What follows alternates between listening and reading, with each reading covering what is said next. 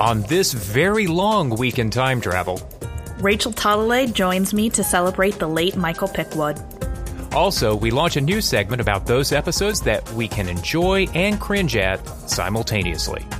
Reality Bomb's Joy Piedmont and Verity's Deb Stanish are here to help us define problematic faves. It's September 4th, and This Week in Time Travel is back.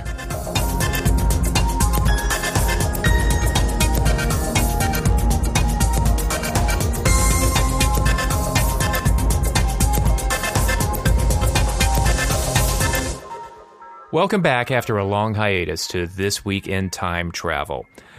If you saw on social media, you saw that I faced a loss in my family that I wasn't quite expecting at the time it had happened. I miss my mom, Kay Sutterth, very much, and we took some time off for me to deal with that. I appreciate all of the good words from everybody out there who texted or tweeted and let me know they cared. Really do appreciate it. And it's good to finally be back. Hi, Alyssa. Hi, Chip. It's good to see you again. And there has been an awful lot happening in the world of Doctor Who while we were on hiatus. But while we were away, something significant happened in the online world of one Alyssa Frankie. Yes. So for the last few years, I haven't really had a secret identity because I've used my full name online, but I was keeping my personal and professional world a little bit separate from my blogging world. And I had a lot of good reasons to do that. But mainly I wanted this place to be an escape from, I'm just going to point vaguely in the direction of all of it. But this past weekend, I decided it's time to bring those two worlds together. So, hello, let me properly introduce myself. My name is Alyssa Frankie. I am the social media manager at Emily's List. You can follow my other personality. I can't decide if it's the Clark Kent or Superman of my two personalities, on Twitter at ALYSSAFRANKE, all one handle together. Yeah, I decided to kind of bring those together now because I really wanted to talk about my work in more contexts. I wanted to talk about my mission to elect more pro-choice Democratic women to all levels of office across the United States of America. In case you haven't noticed, we have an election coming up in November, aka there will be another hiatus because I will be working 8-hour weekends to try to do everything that I can to elect some fantastic candidates to office. So I wanted to be able to let you know why I was gone, what I was doing, and we're not going to talk about it a lot here because this is a Doctor Who podcast, but I will be talking to you a little bit about what you can be doing to assist me in my mission. Your first assignment this weekend, if you haven't already done it, is to register to vote, because that's kind of important and you're running out of time to do that. So thanks, everyone. That's a lot of attention on me, and I'm going to go crawl underneath my internet rock again now. We haven't exactly hidden our political sensibilities on This Week in Time Travel, and although this isn't going to be a weekly politics show, at its best, Doctor Who is a progressive show, and that's why we love it, and that's why we advocate for progress. If anything, Doctor Who's helped teach us to do that. Sometimes you just have to make a stand. Sometimes you just have to say no. Somebody once said that a few years ago on this show. Somebody very, very wise. But if Series 11 does premiere the weekend before Election Day, I will complain about it from now until the end of time. A very good episode, by the way. So while we've got your attention, last Tuesday, Michael Pickwood passed away, and he was amazing. He was the production designer for Doctor Who ever since A Christmas Carol. And this is nothing against any previous production designers. When you have a stellar writer, a stellar director, a stellar production designer, you suddenly notice that a good show can be great in certain ways. And Michael Pickwood was that kind of production designer for Doctor Who. He elevated the show tremendously.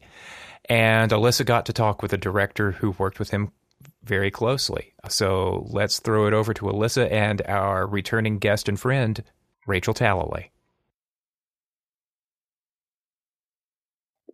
We're joined now by director Rachel Talalay to remember the late production designer Michael Pickwood. Rachel, thank you so much for joining us today. Thank you. So you worked with him on all of your episodes of Doctor Who, is that correct? Yes. Can you tell us a little bit about what he was like as a production designer and what kind of work that he did on your episodes? Michael is like your mad Uncle Monty from Withnail and I. He was the most intelligent, eclectic, generous, fascinating.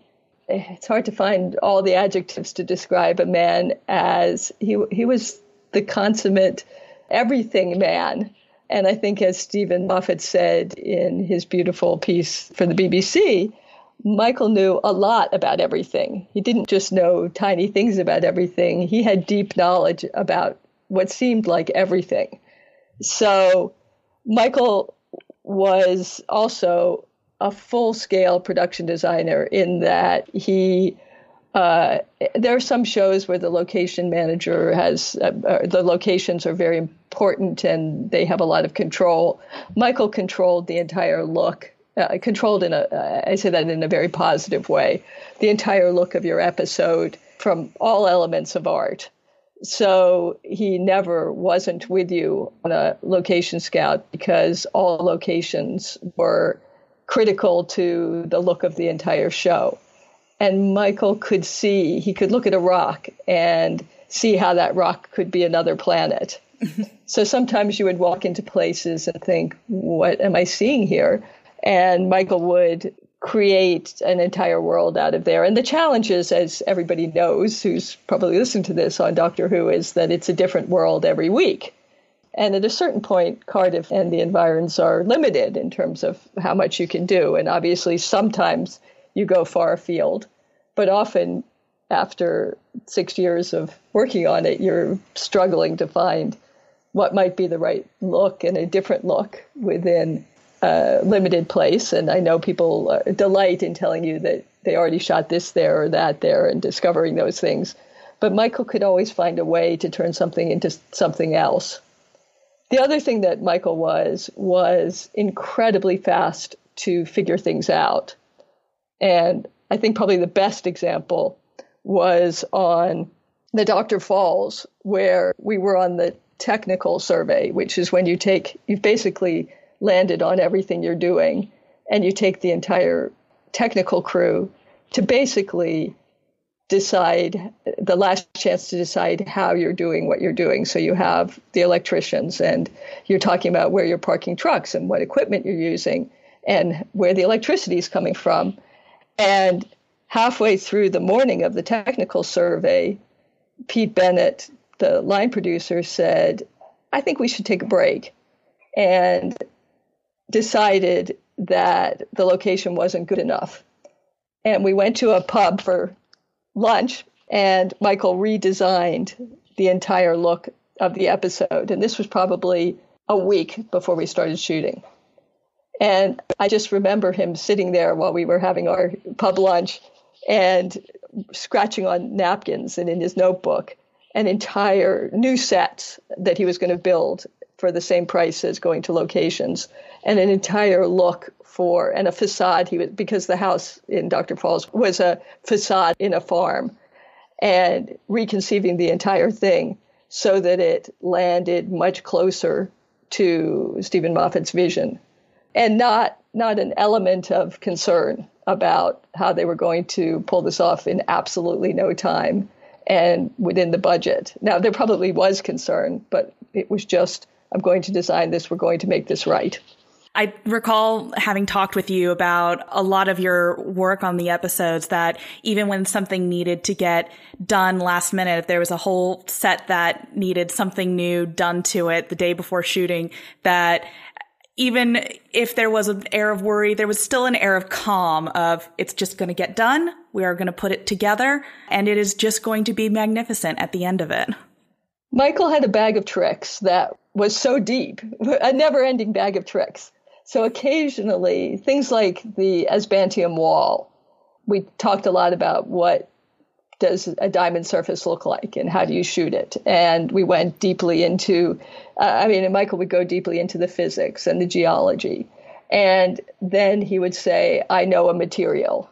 And sometimes in that case, he brought out this plastic. And I'm like, huh? And then he would bring out representations of how we could shoot it. That was part of his bag of tricks, was I've turned a piece of plastic into a tremendous diamond wall. And I've turned a piece of dirt into an entire new universe. So he would open your mind to an entirely new concept and push you then to make it as beautiful as you could. I think probably the challenge, not only with the diamond wall, was not only the look of the flat wall, but we had to create this tunnel. As the doctor was punching his way through, we had to keep creating a tunnel that got deeper and deeper.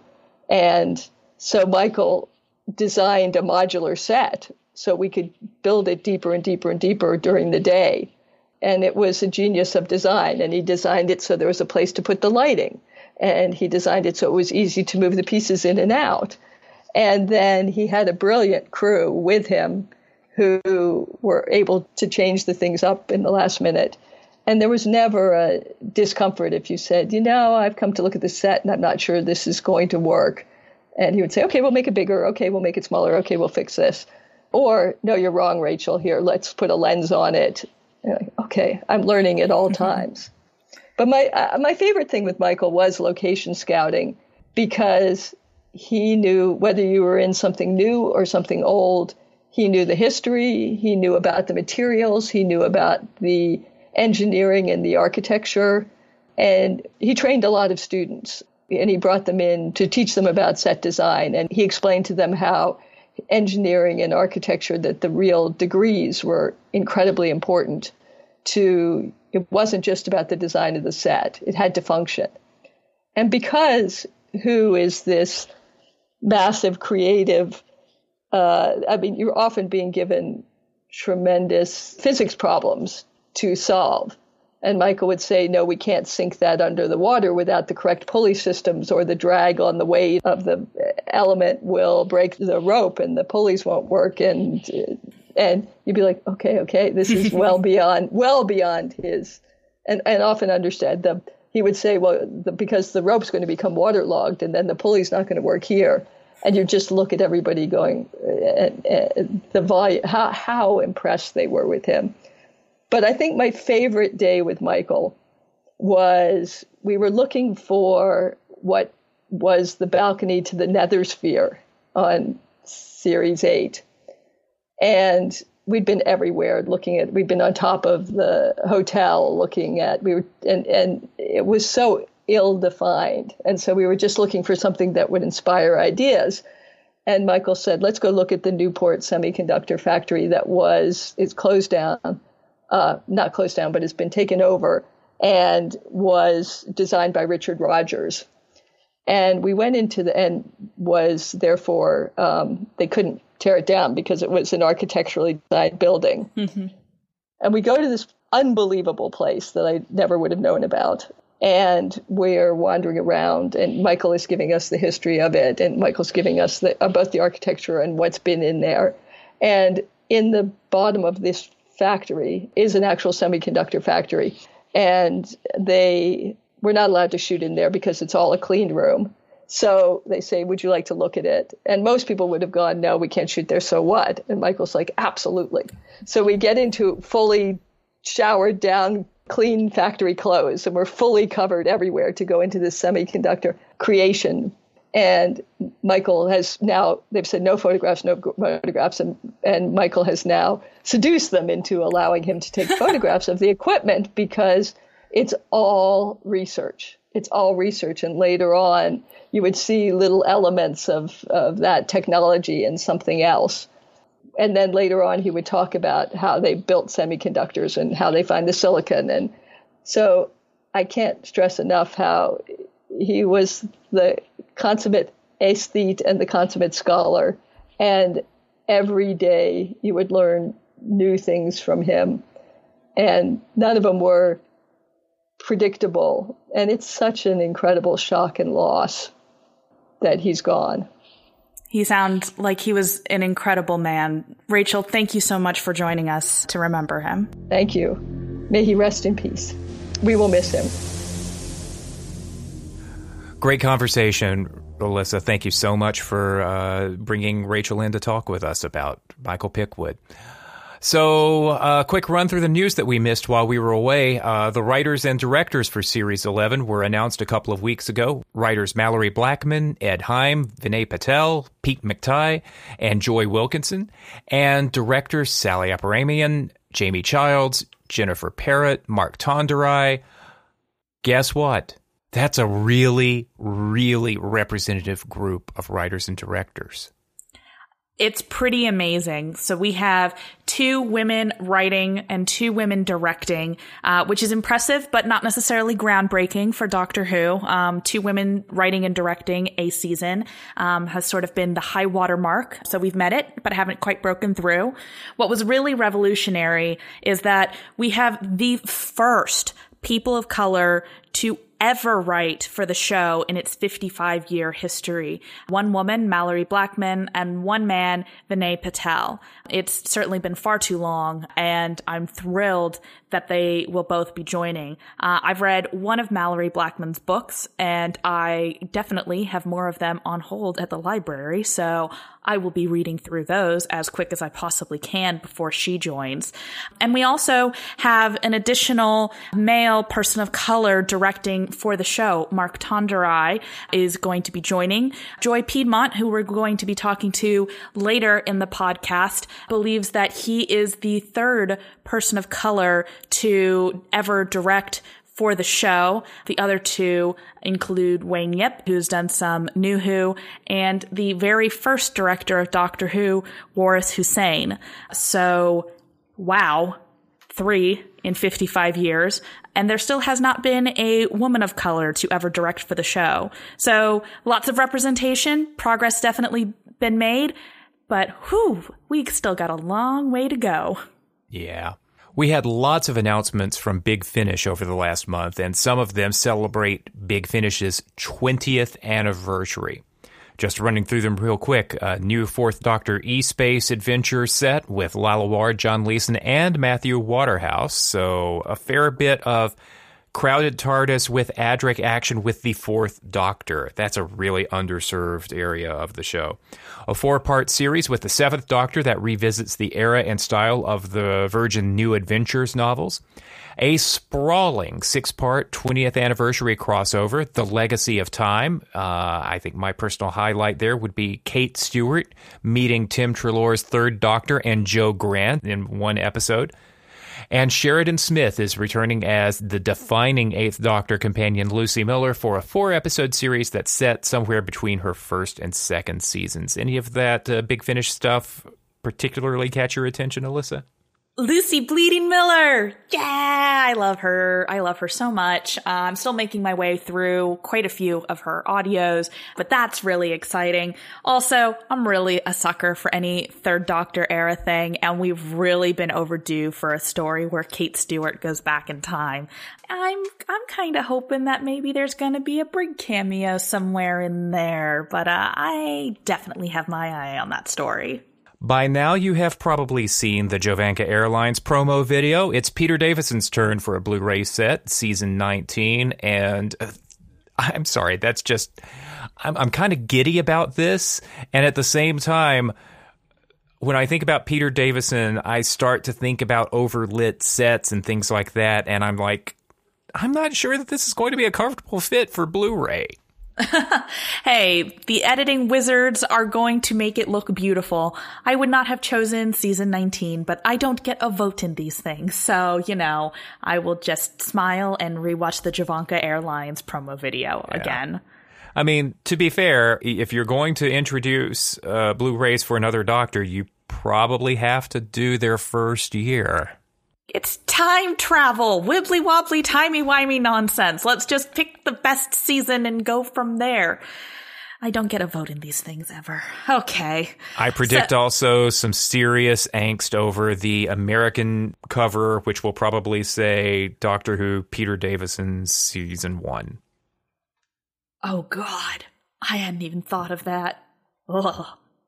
Kill it with fire. And on that shiny, bright note, let's move on to Gauteng, South Africa, where BBC Studios will have a new Doctor Who experience at Comic-Con Africa at the Kyalami Convention Center. Which sounds awesome. The Doctor Who experience is fantastic. I am curious to see how they're going to translate, which was a fairly set-heavy production, to Comic-Con Africa. I can't imagine they're going to be shipping all of those sets over from Cardiff, because that would be ridiculously expensive. Yeah, I think it's a experience with a lowercase e. I don't think it's actually the Doctor Who experience. It's a Doctor Who experience. Gotcha. Well, everybody who is going to Comic-Con Africa, have a great time. Sounds fun.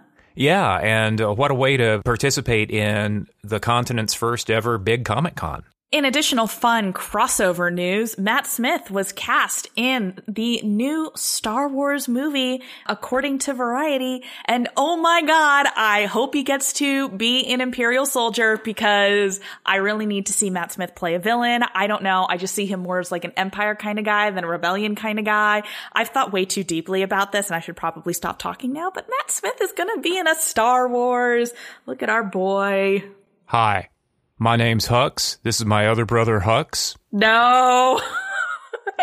No, I'm serious. I mean, you can see them side by side. They're family. They're totally family. I actually can. I really, really can. And that would be just so amazing. But like, oh God, I don't know if I could handle it. And we will now pause for a second in hopes of a last-minute reveal of the episode launch date. Ah, damn it. Please not the weekend before Election Day. Please not the weekend before Election Day. Who do I need to pay off to make sure this doesn't happen? The drum beats are getting louder for a Sunday, and that is also, well, problematic. Well, speaking of problematic, this episode is titled Problematic Babes because I read our upcoming topic into Siri for a dictated message to Alyssa, and it came out Problematic Babes, and Alyssa said, and that is totally the title of our episode. So don't get mad at Chip, get mad at me. Right. But when we come back, Joy Piedmont and Deb Stanish will join us to talk about Problematic Faves. Stick around.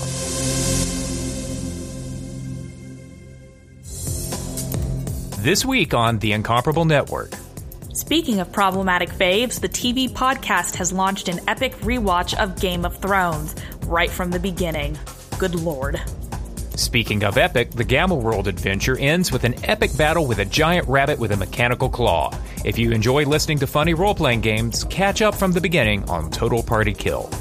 Speaking of adventure, the summer of Marvel wraps up with future movie ideas and ranking the favorites on The Incomparable. All this and more at theincomparable.com.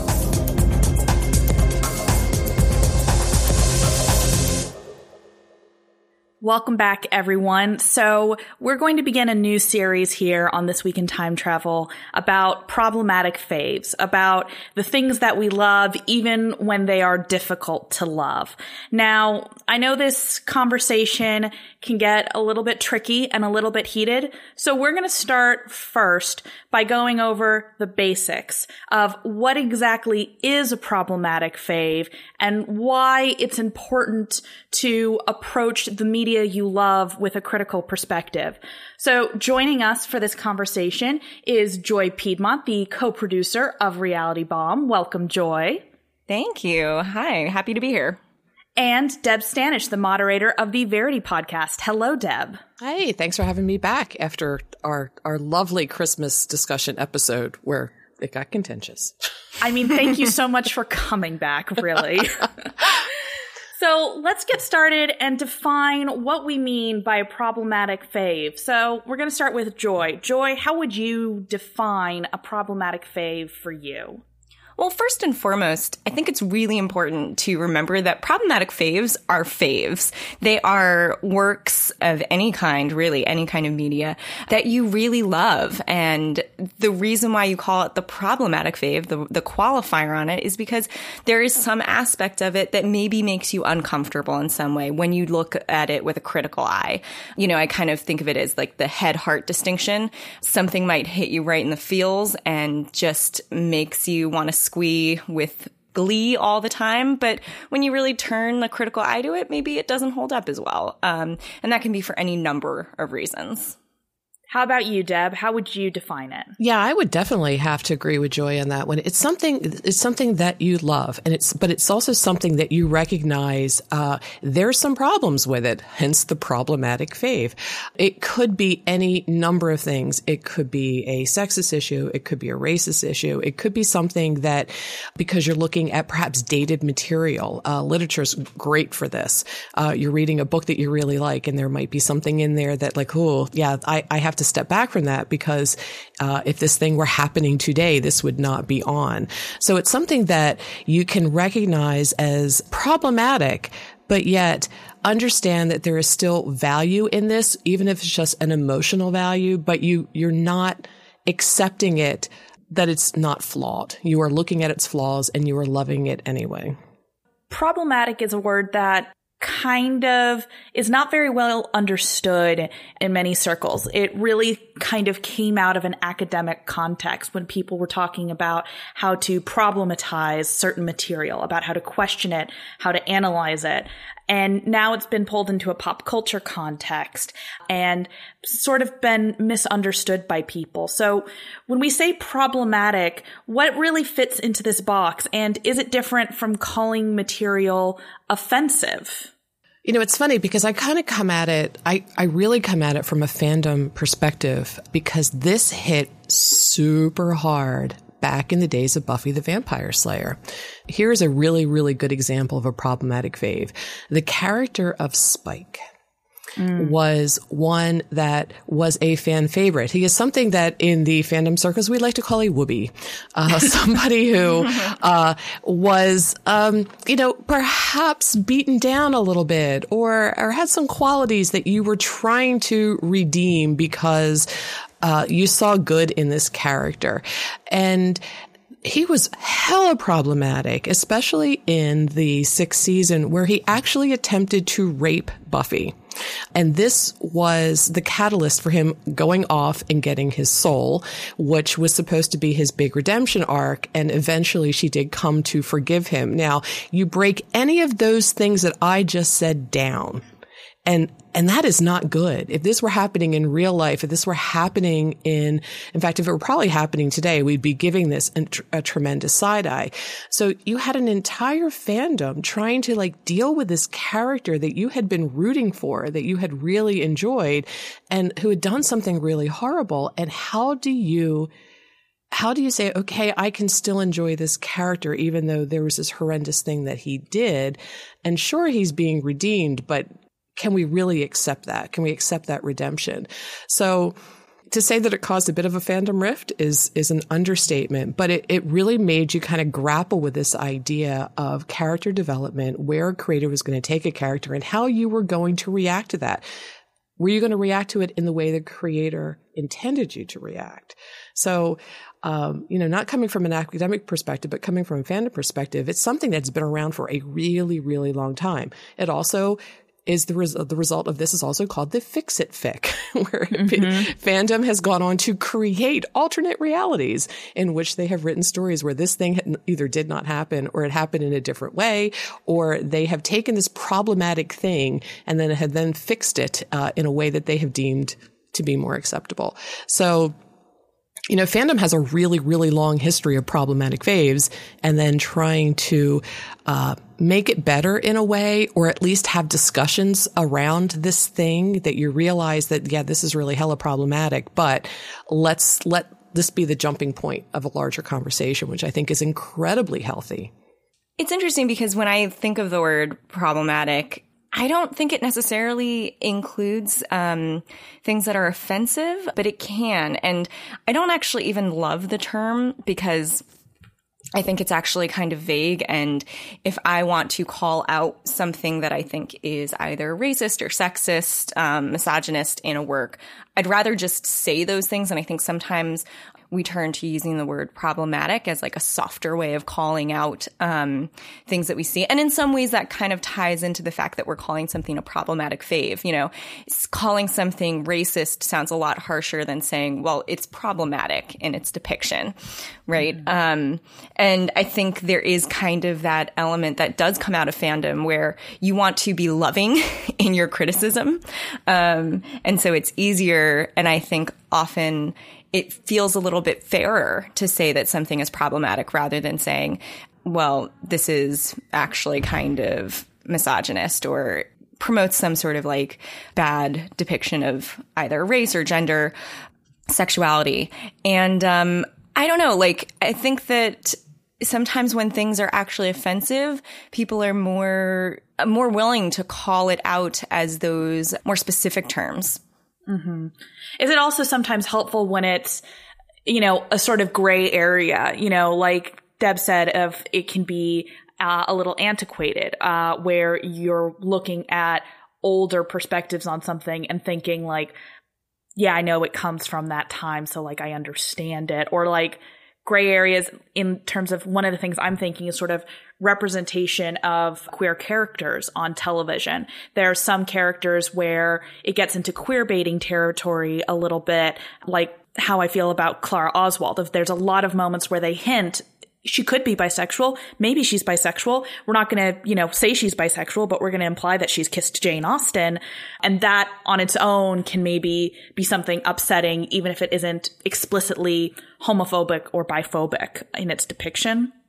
Right. And a lot of times too, the consideration is also like, do we feel that there is ill will or kind of malice in this writing? And the example I always think of when I think of problematic fave is Harry Potter, because it is filled with things that are problematic. And, you know, if you know anything about J.K. Rowling, you know that this is a progressive woman who wrote these books because, you know, she was trying to depict the evil nature of hate, basically. And yet she still gets it wrong in a lot of ways. And the thing that my students always point out is Hermione and her crusade with trying to protect house elves, and how she's basically like a white savior trying to like impose her values on these house elves. And, you know, from one perspective, you can look at it and think like, oh, you know, what a nice thing to show Hermione's like devoted to the cause of house elf liberation. But seen from another angle, it's really problematic that Hermione takes this upon herself without any consideration of what the house elves actually want, and doesn't listen to their voices and doesn't value their voices in the conversation. It's problematic. And I think that the reason why it's a little bit forgivable in some ways, I mean, I hate using that term, but it's because I think that there is all this evidence in the surrounding text and also in what we know about J.K. Rowling to suggest that was not done with any sort of ill will at heart. Mm-hmm.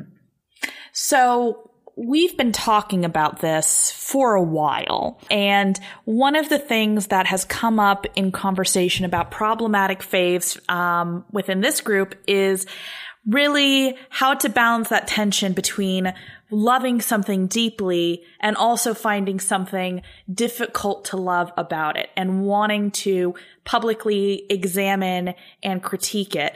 So what do we think is different about the way that we have to view media that makes it possible for us to really have problematic faves, to love and criticize something equally? You know, I think for me, and this is a conversation that we have had, in order for me, and I'm only speaking for myself, but I think a lot of people will agree for me, you know, as a feminist, it is really difficult to consume a tremendous amount of media and not find something problematic in it.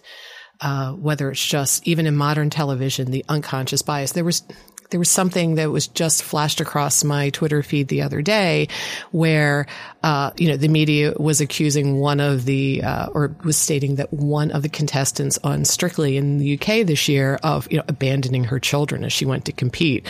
And Nicola Sturgeon of the PM of Scotland said, you know, how many men will this be leveled at? Because there's just this level sort of unconscious bias that we just deal with constantly. And in order to be able to enjoy a large percentage of media, you have to be able to look at this thing critically. You have to be able to acknowledge that this is happening. But on the other hand, you be able to derive whatever pleasure that you can from it. And I'm thinking specifically, and it's not just a feminist thing. It's a classist thing. It's a racist thing. It's a queer thing.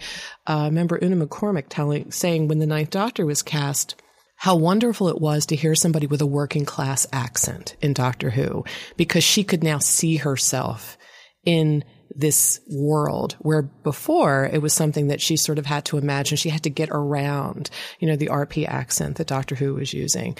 A good example is I adore James Bond films, and even modern day James Bond films are really problematic. And I have to be able to set myself aside from that, acknowledge that this is really problematic, look at what's happening on screen saying, yes, that is really misogynistic. That is really this. It is really, whatever ist you want to apply to it, because it could probably hit a bunch of those buttons, but I can still enjoy this thing on a certain level. If everything that was problematic came across my screen and I said, I cannot watch this, there's very little on television other than, the Great British Bake Off that I probably could watch. And I just think you get to the point where you can put these things in boxes and you're not denying it. I mean, don't get me wrong. You are not denying that there's this really problematic thing happening, or there's this thing that needs to be called out, but you're also being able to enjoy it on a certain level, acknowledging that it's a problem and having some really interesting discussions about why that is problematic and why this thing needs to be done better in the future. So it's almost like a split personality at times in viewing and consuming media, because there's very little pure good media out there.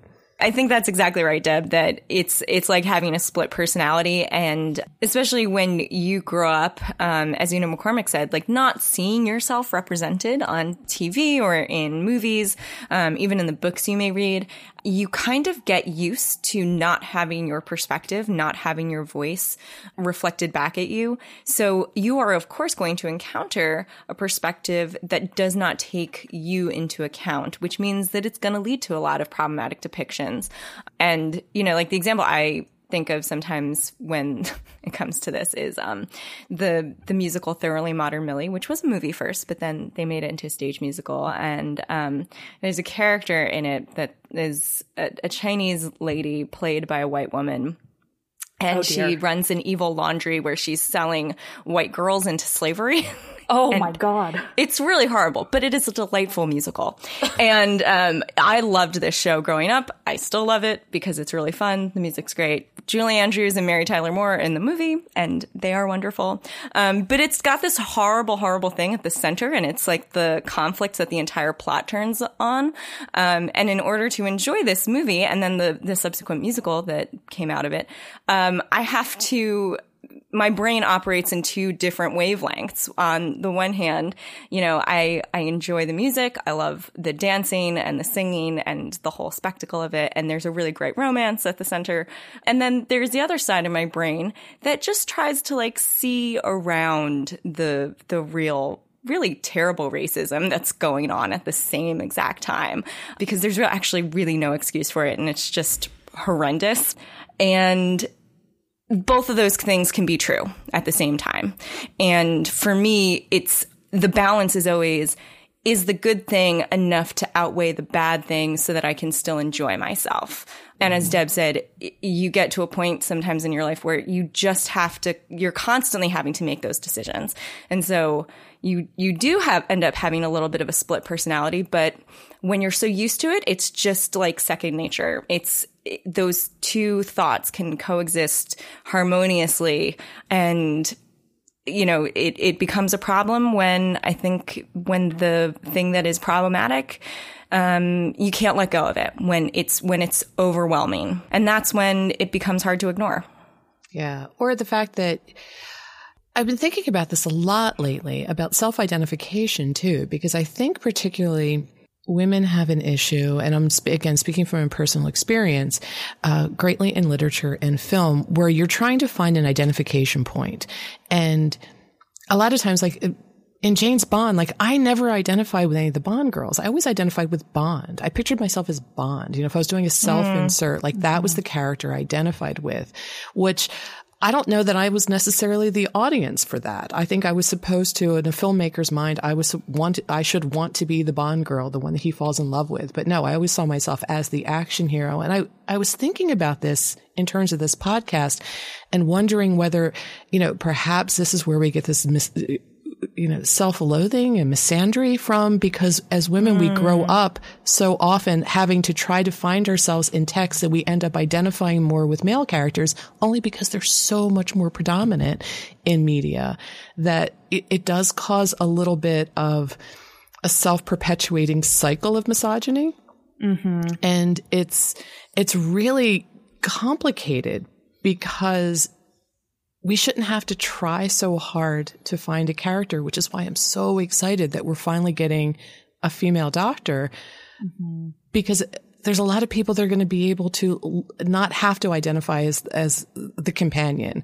If that's who they feel, the girls feel like they should have to identify with the companion, even though many of them will identify as the doctor, regardless of the gender. I think it's really great that the outward and the inward are going to sort of mesh for the first time. And it's not going to have to be an academic or a struggle to mesh those two parts. It's just going to be there on a platter and you can take it. And that is such a gift. I think something very related to that I've been mulling over a lot lately is even awesome female characters that are not the main character can still have that same problem, that same difficulty. Because one of the arguments that I encountered so often when I was arguing that we needed a woman doctor is, well, are you denigrating the companions? The companions are awesome. And they are, but they don't get the hero moment as often as the doctor does. The plot doesn't revolve around them as much as it revolves around the doctor. And they do have character arcs to varying degrees, but this is really the doctor's story. The companions have limited time on our screen. They always have to leave. And even if the doctor changes, the doctor is really the only constant throughout this show. And, you know, I think I had this problem a lot with Star Wars, actually, because Princess Leia is pretty dang awesome, but I didn't want to be Princess Leia. I wanted to be Luke. I wanted to have the hero's journey. I wanted to have the hero moments that the main character had. And it's that same thing of trying to find an identifying character, even if they are an awesome character and they have cool moments and they have a story. If it's not the hero and the story doesn't revolve around them and their journey, you still sort of on some level want to be that hero. And girls don't have enough of those heroes. So they have to find other characters and they always have to sort of make their peace that they're going to be the side character more often than the main character. And I do think we have to acknowledge that even women have more of those side characters than we have people of color, because, you know, it tends to be those side characters very frequently tend to be white women. So we even have more of an identification than many, many people out there. So I wanted to kind of go back to a point about that, Joy, you were making about when the bad outweighs the good. And I think one of the things that has been very frustrating for me lately is that there are so many people that don't understand that critiquing media is not the same as hating media. And what can exasperate me more than even the original problematic thing is when a fandom completely refuses to acknowledge that the thing is a problem or be willing to even have a conversation about it, that it's constantly shut down. And so that to me can sometimes completely overwhelm even the good things in a piece of media, because I know I can't talk about this, or if I do, I get harassed or shut down about that. Do you find that problem impacts you at all?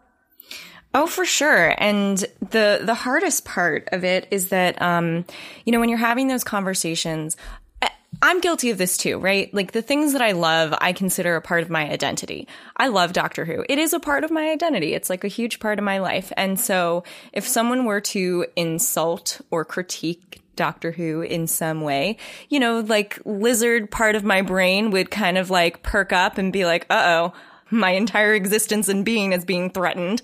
I have to defend myself now. And that's human nature. That is very natural and okay to happen. But, you know, when you are used to having to bifurcate your feelings and look at things critically as well as being able to love them with your whole heart at the same time, you know, you kind of learn how to juggle those two things at the same time. Not everyone can do that. And so you get into these conversations with some folks who, when you say, hey, this thing that you really love has some things in it that are harmful to others, you know, some depictions that maybe are problematic in some way. That to them is as though they hear that as the equivalent of you saying to them, you are racist or you are sexist. And it's just impossible to go anywhere after someone feels that they have been called that, because no one wants to think of themselves as a quote unquote bad person. I genuinely don't know what the answer is to engaging in those kinds of conversations, because I don't know how to get around that lizard brain reaction. Yeah, it's so hard because people identify so strongly with the media. You know, as we saw with the recent dust up about the Talons of Wang Chiang, people identify you critiquing that story with saying that they are a terrible human being. And I honestly, I don't understand that at all, because human beings are complicated. We could hold two completely opposite thoughts at the exact same time. You know, our brains are kind of funny like that. You know, we can hold multiple points of view. And to be able to say something that you love has some racist moments. I mean, it's okay. We can acknowledge that there is something from a time, even if you want to put it into perspective, and even if you want to give yourself the justification, if you need to, that it is from a different era.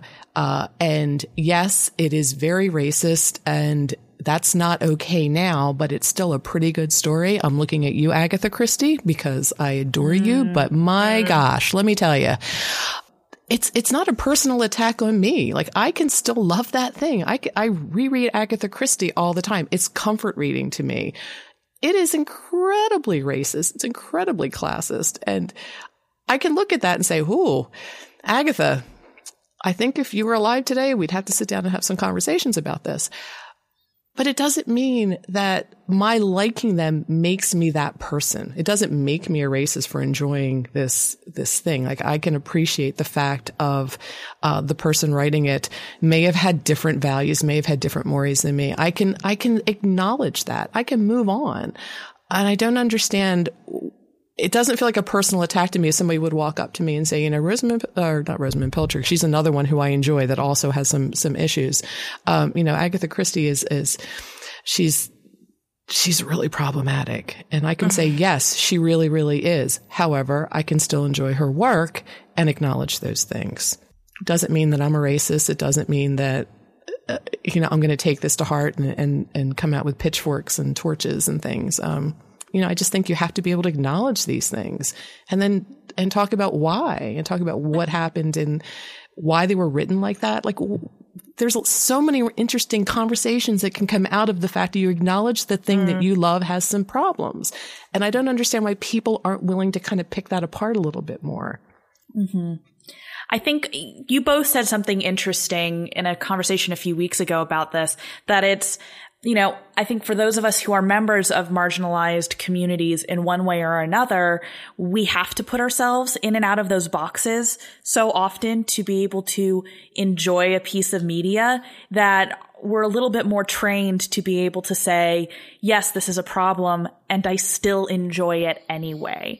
And for those people that don't have to hop in and out of those boxes so often, that doesn't come as naturally, or they don't understand that people can hold those opinions at the same time. You know, we've been doing mental gymnastics over here to be able to say, yes, I know this movie has problems, but oh my God, I love it anyway.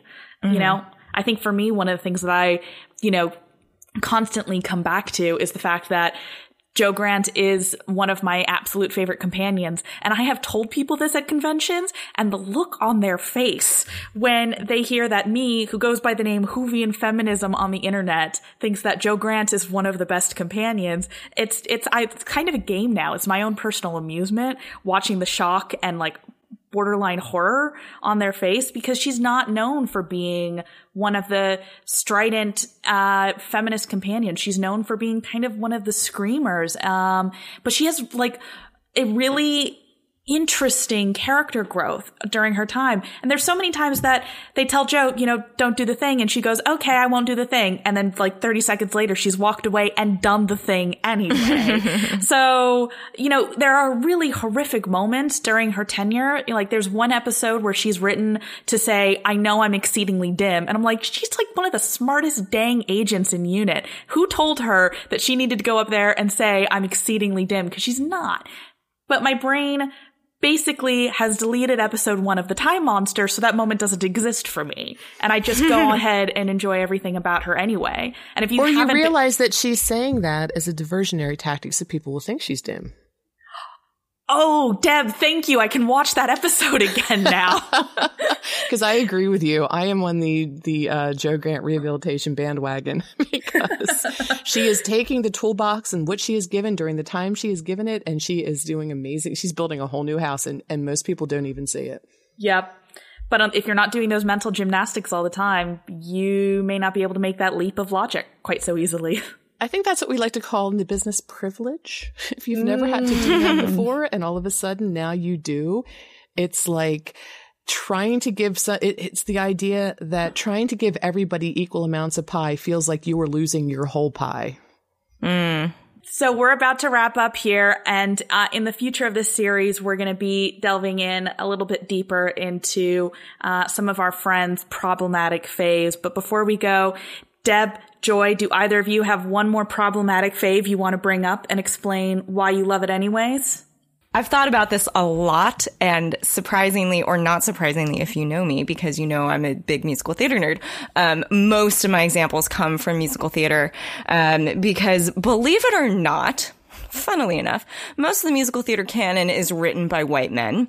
Shocking. And, that can lend itself to a kind of narrow perspective, which means that women and people of color don't really come off in the greatest light.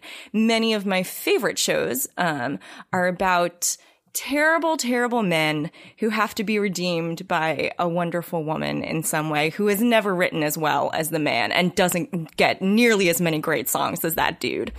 But I love those shows anyway. And my most recent example, which many people adore, as do I, is My Fair Lady.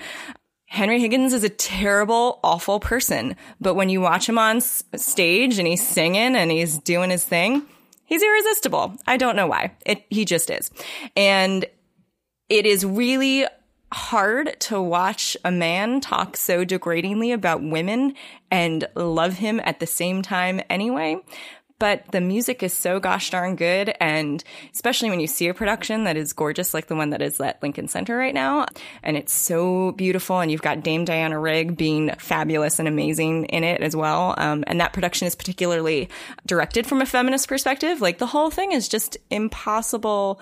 It's impossible not to love, yet at the same time, we are meant to love this pretty awful misogynist. Yeah, I think, every classic Hollywood movie that I love with Katharine Hepburn and Cary Grant, there's always an itch there. It's really hard to pinpoint any one thing because I've just gotten there's just so much. I mean, there's so much of it. I do think that it's worth noting that your opinion on things can also change as you mature and as you get older and your life circumstances change. For example, when I was 21, I adored Les Miserables. I went to see the show. I cried buckets. I thought it was the most moving thing that I had experienced in live theater up until that point.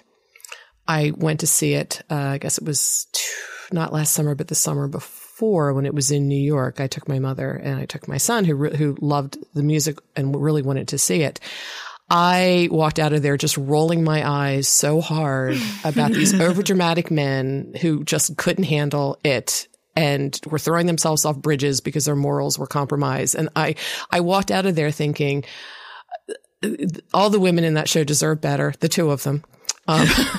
They deserve so much more, and the men were ridiculous. So I think it's you can have something that is a problematic fave, and then it just can become problematic enough that you can say, okay, I'm done with it. And that's okay too, because we are humans and we can grow. So, don't beat yourself up too much that if you do find this thing that you previously had made enough excuses for that you could still enjoy the content of it, find that may no longer be the case someday. I think that's a perfect point to end this conversation on. So Joy, Deb, thank you so much for joining us tonight. Joy, where can people find you? People can follow me on Twitter at InquiringJoy. And Deb, where can people find you? I am also on the Twitters at Deb Stanish. All right. Thank you both. Thank you. Thank you, Alyssa. Thank you, Chip, in the background. Just lurking. Well, it's good to be back, and of course we came back with a really long episode. We had a lot to catch up on, We will be back next week, and I'm grateful to be back in the saddle with you. You can find more of our episodes at thisweekintimetravel.com. We are at DrWho This Week on Twitter. I am at #2Minute Time Lord on Twitter, and Alyssa is at Whovian Feminism on Twitter and Tumblr, and at Alyssa Frankie on Twitter. And we're also on Facebook. Thanks to Christopher Breen for our original theme music, to David J. Lohr for our original podcast logo and avatar, and please review us on Apple Podcasts and consider becoming a member of the Incomparable Network, and maybe tell all of your friends about us. We'll see you next week on This Week in Time Travel. Bye-bye.